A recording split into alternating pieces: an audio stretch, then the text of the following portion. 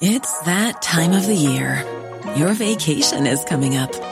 You can already hear the beach waves, feel the warm breeze, relax, and think about work. You really, really want it all to work out while you're away. Monday.com gives you and the team that peace of mind.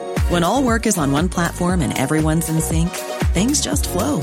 Wherever you are, tap the banner to go to Monday.com.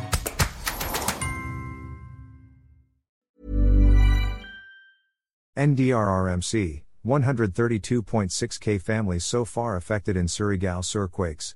Manila, Philippines, a total of 132,615 families have so far been affected by the series of strong earthquakes that recently rocked the province of Surigao del Sur and nearby provinces.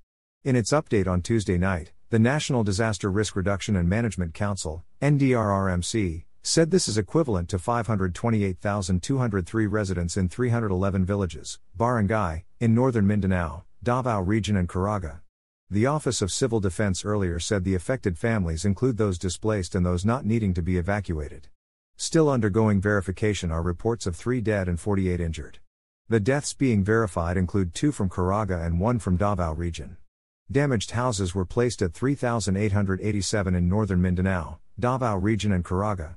Meanwhile, infrastructure damage was estimated at P4.8 million in Davao Region and Caraga. Late on Saturday night, a magnitude 7.4 earthquake struck Surigao del Sur with its epicenter recorded east of Hinatuan town. Early Monday, a magnitude 6.8 earthquake struck north-northeast of Caguete, Surigao del Sur.